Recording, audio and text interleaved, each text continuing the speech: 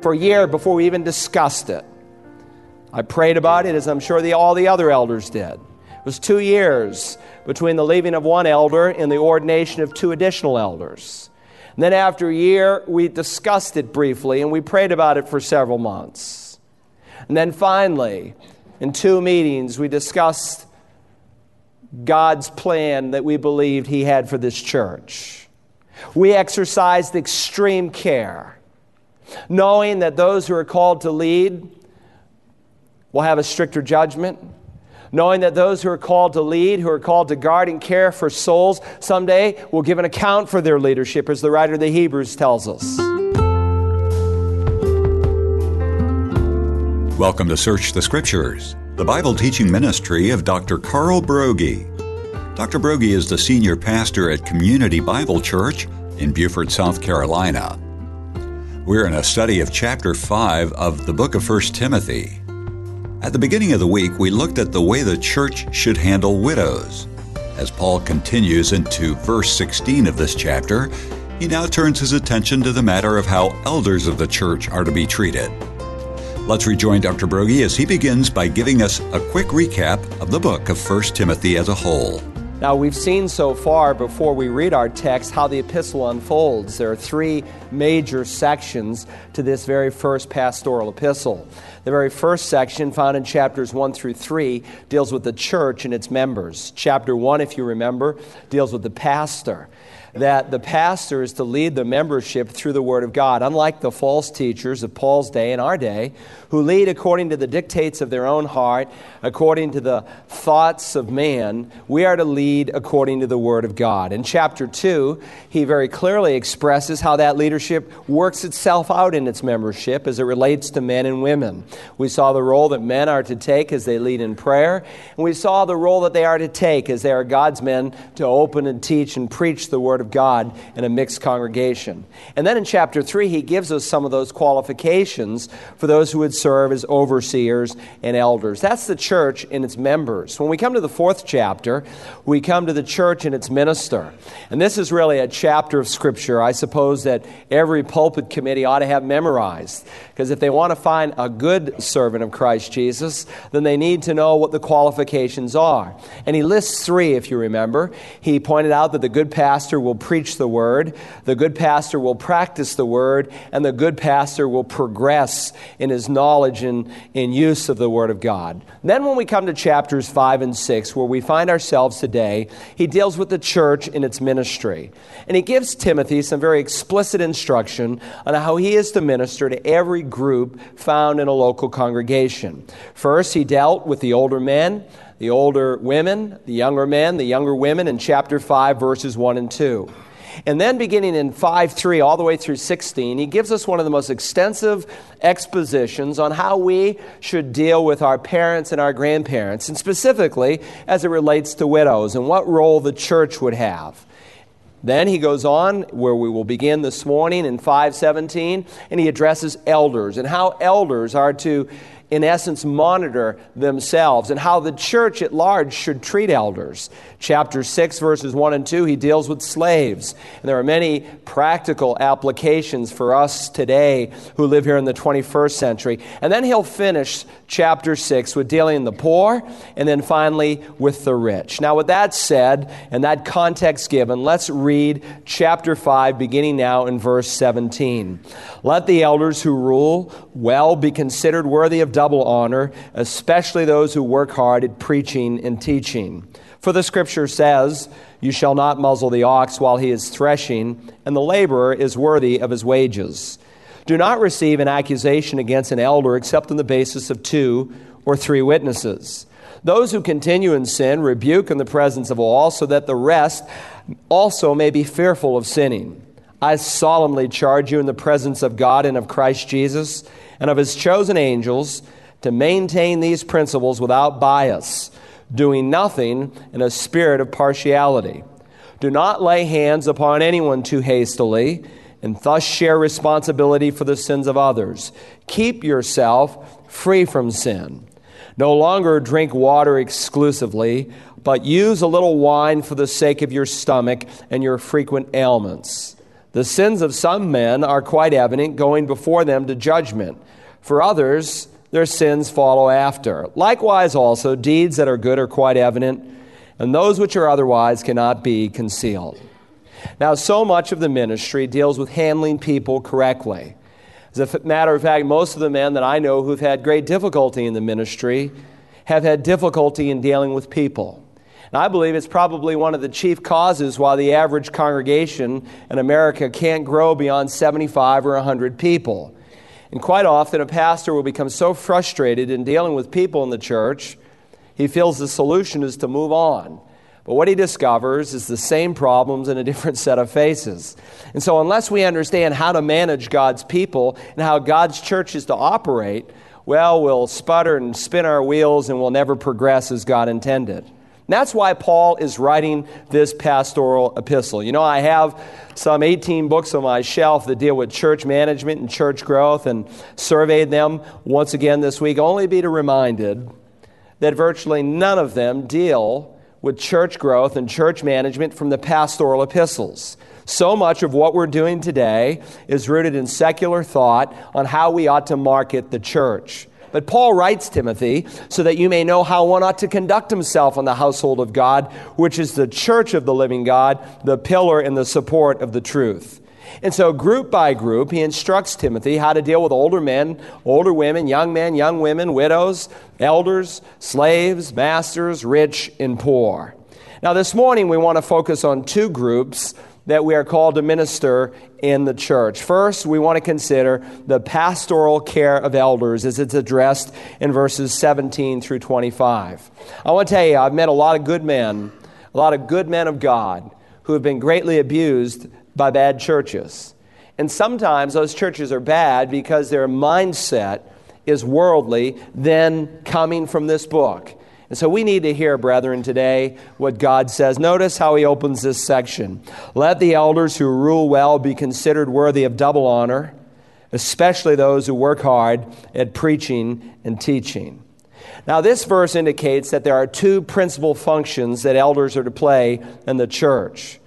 Now, it is true that there are some churches who use this verse primarily to argue that there are two kinds of elders rather than simply two functions that elders have. Those typically in some of our Reformed churches, some of our Presbyterian churches, and even in some Bible churches, distinguish between ruling and teaching elders. Calvin writes in his commentary, from this passage it may be inferred that there are two kinds of presbyter. Well, I could not disagree with him more. I don't think that there are two distinct kinds of presbyters or elders in the church. There's one kind, but within that kind, there are various functions that an elder may make. Now, every elder, as you read 2 Timothy, even the writer to the Hebrews, where he speaks of those elders who guard your soul, that's all of us. All elders are involved in a general sense in ruling. They're involved in the general administration and the care for God's church. However, while all elders are involved in ruling, not all elders are pointedly involved in the preaching and teaching of the Word of God. And that's the distinction that Paul is making here. Now, it is true, if a man is to serve as an elder, he needs to be able to teach. He needs to, in Paul's words to Titus, be sound in doctrine, because that's a mark of a mature Christian. A mature Christian ought to be able to take the Word of God and open it up and answer Bible questions and with soundness reflect God's viewpoint in a particular subject. And if a man can't do that, he's really not qualified to be an elder. But while all elders are to be able to do that, not all elders are gifted and called by God to be able to teach the Word of God. Some elders have the gift of pastor teacher. They often fill the slot that we call today the senior pastor.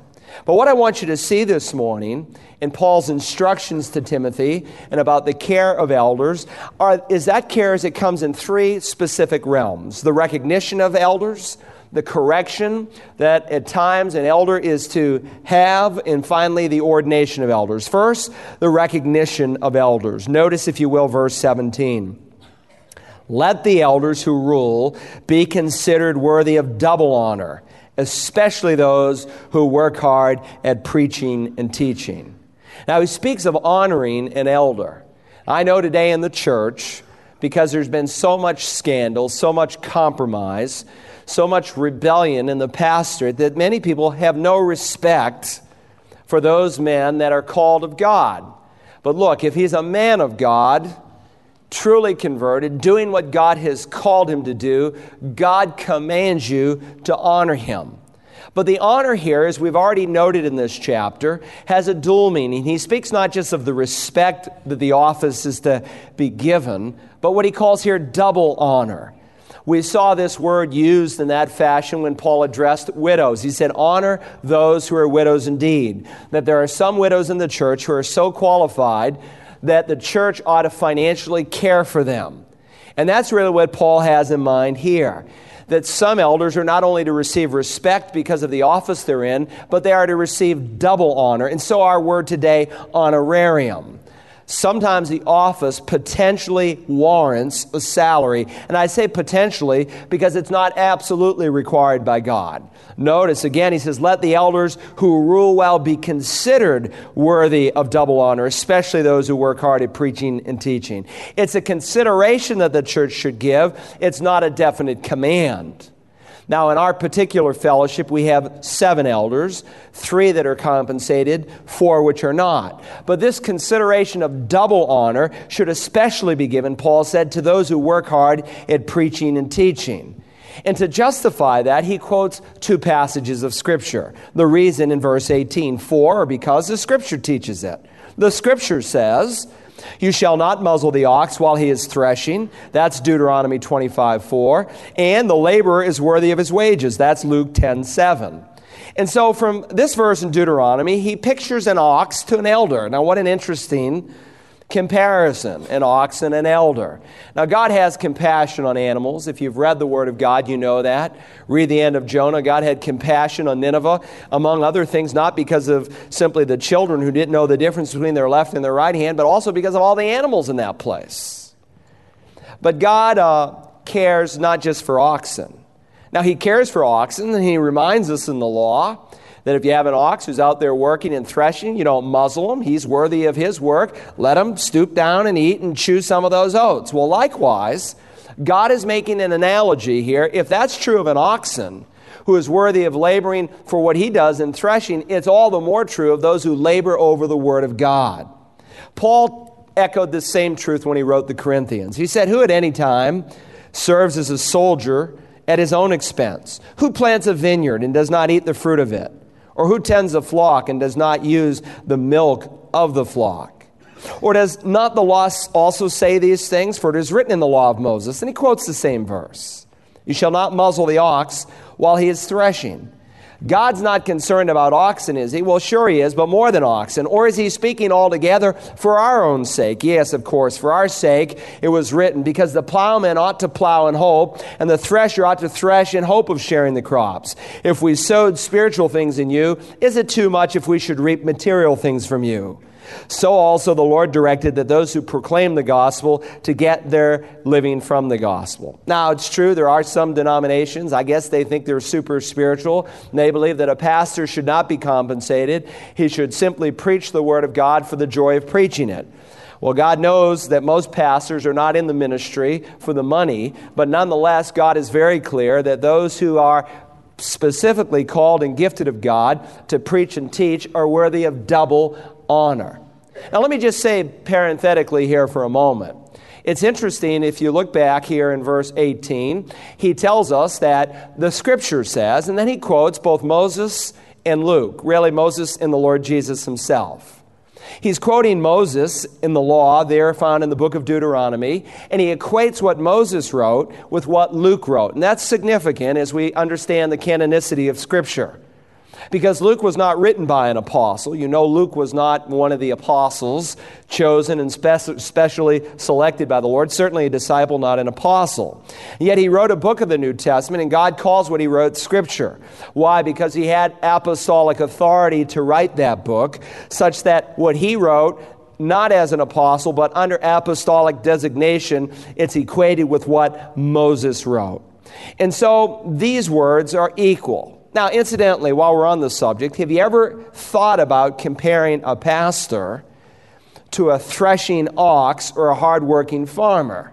Now, that's not really a bad analogy if you understand what a pastor is supposed to do and if a pastor really does it.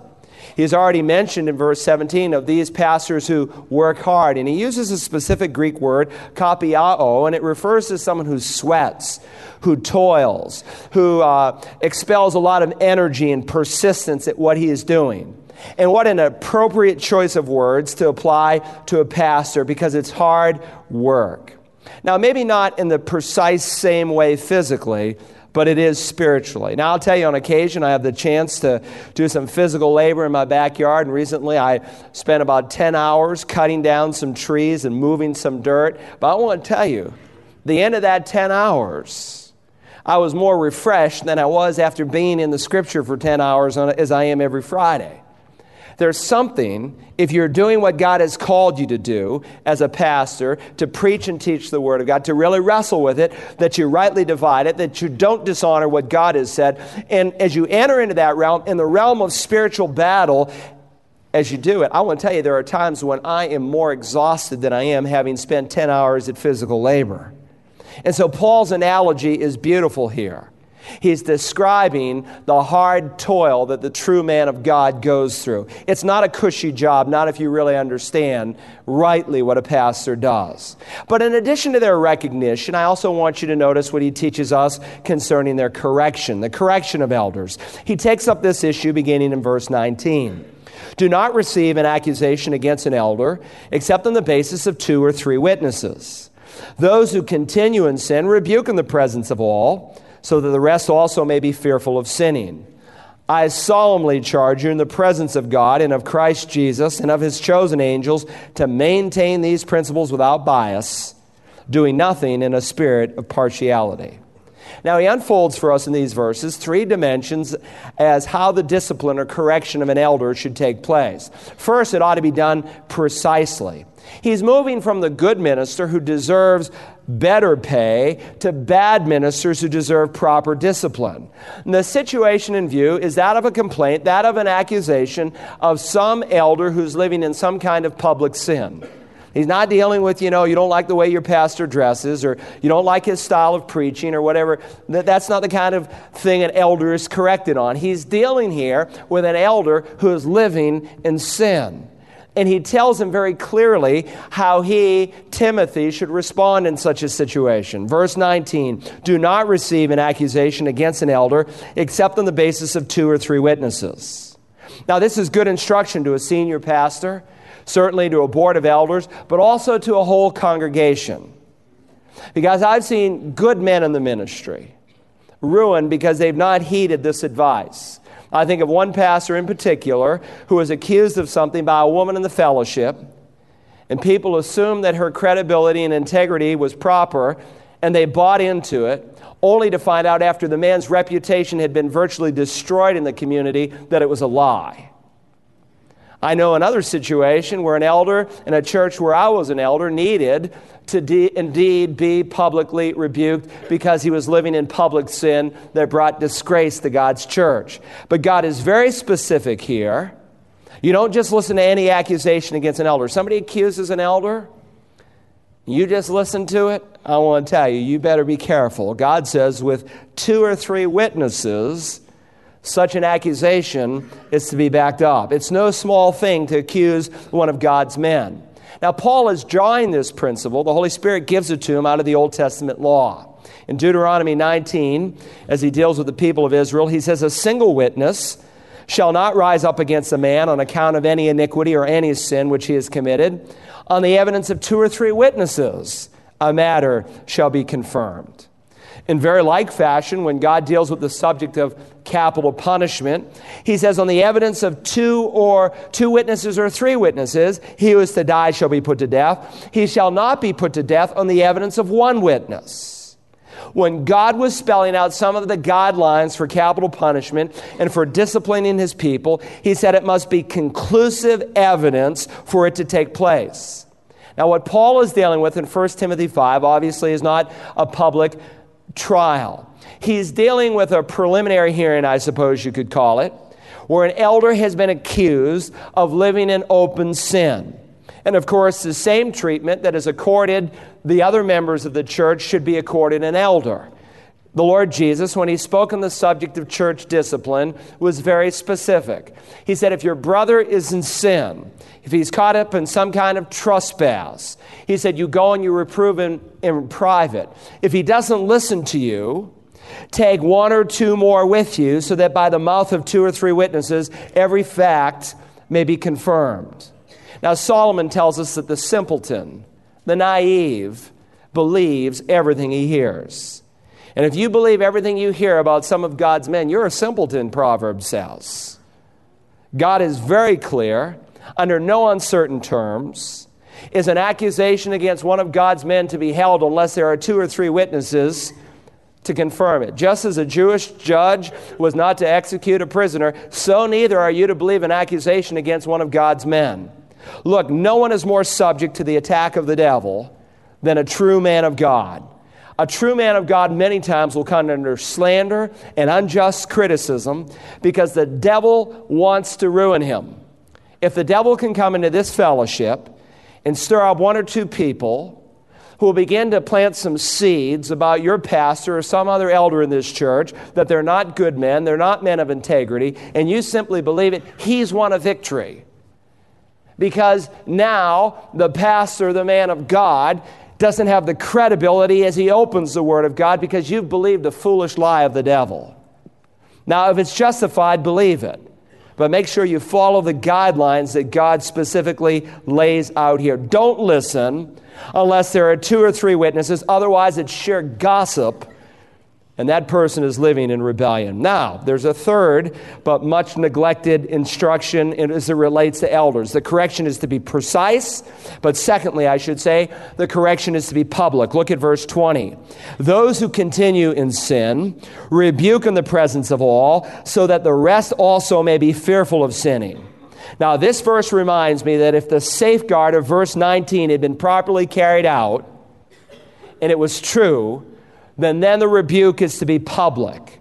When you have 2 or 3 witnesses, as prescribed in verse 19, then verse 20 must be carried out because public sin, public disgrace of God's church deserves a public rebuke. And he's speaking here of these who continue in sin. This is a person who's unrepentant. This is a person who's persistent in sin. And in the case required, it requires a public rebuke.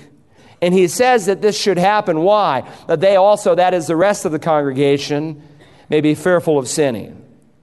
You know, in recent years, we've seen some political leaders in our country who have perjured themselves under oath, but one standard has been given to them, an entirely different standard for the rest of our people. One who's released with no problem whatsoever, not even charged. Others who go to prison for it.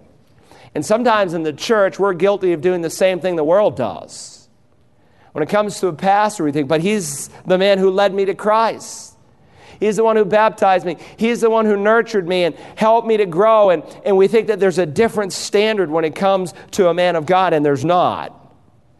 If a pastor is caught up in public sin, it deserves a public rebuke. That the rest might be fearful of sinning, that we understand that there's no partiality with God, which brings me to the third principle. It must be administered precisely, publicly, but then it must be administered without partiality. What's implied in verse 20 is spelled out here in verse 21. I solemnly charge you, in the presence of God and of Christ Jesus and of His chosen angels, to maintain these principles without bias, doing nothing in a spirit of partiality. Now, these are very solemn terms in which Paul issues these commands. He wants the church to give serious consideration to the fairness that is to take place when God's injunctions are carried out. He's reminding Timothy that this is done in the presence of God, in the presence of the Son, and the presence of God's holy elect angels. In other words, he's saying, Timothy, all of heaven is watching you as you administer discipline to God's elders. So you better not do it unfairly. You better make sure that there are 2 or 3 witnesses. You better make sure it's done precisely. But I want to tell you, Timothy, if it's done precisely, then you better do it. Because if you can back it up, you better not back down, because all of heaven is making sure that you do precisely what I want you to do. There is to be no bias, No partiality. You see those two terms first, without bias. It's the Greek word prokrimitos. Pra, we get our word pre, before, literally before judgment. He's saying, look at Timothy. Don't make a decision before you have all the facts. Don't jump the gun. Get the facts first. Then he mentions, and he uses another Greek word for partiality. The word speaks about having an inclination towards something. His point is, when you discipline an elder, make sure it's done in fairness. Lay aside all likes or dislikes, because the worst sin is favoritism, and the essential virtue is impartiality. So having dealt with the recognition of an elder and the discipline of an elder, he moves now in verse 22 to the ordination of elders. Notice, do not lay hands upon anyone too hastily, and thus share responsibility for the sins of others. Keep yourself free from sin. Now here, clearly, he mentions the laying on of hands, which we've already seen in this epistle, as in 2 Timothy, is a reference to the ordination of an elder. Just a few weeks ago, we had two men on this platform, and we laid hands on them. What were we doing? As elders, we were setting them apart. We were recognizing that they were God's men, that publicly they were to receive God's approval, God's blessing, God's respect, because they had been set apart by God to serve in the office of elder. But he's very clear from this context that the best precaution against scandal and having to publicly correct an elder after he's ordained, and the best protection against bringing such disrepute on God's church, is to do it carefully before they're ordained. For a year before we even discussed it, I prayed about it, as I'm sure all the other elders did. It was 2 years between the leaving of one elder and the ordination of 2 additional elders. And then after a year, we discussed it briefly, and we prayed about it for several months. And then finally, in 2 meetings, we discussed God's plan that we believed He had for this church. We exercised extreme care, knowing that those who are called to lead will have a stricter judgment, knowing that those who are called to lead, who are called to guard and care for souls, someday will give an account for their leadership, as the writer of the Hebrews tells us. And that's why we took very seriously what Paul has already delineated quite precisely in chapter 3 when it deals with the qualifications of an elder. Timothy, don't be hasty. To listen again to today's message in its entirety, use the Search the Scriptures app for smartphones and tablets, or visit us online at searchthescriptures.org. You can also order a CD or DVD by calling 877-787-7478 and requesting Part 2 of Caring for Members in God's Church. It's Message 1TM12. Tomorrow, Dr. Broggi's wife Audrey is in this time slot with her program for women, Mothering from the Heart. And when we return Monday, we'll continue our look at the way elders are to be treated as we search the Scriptures.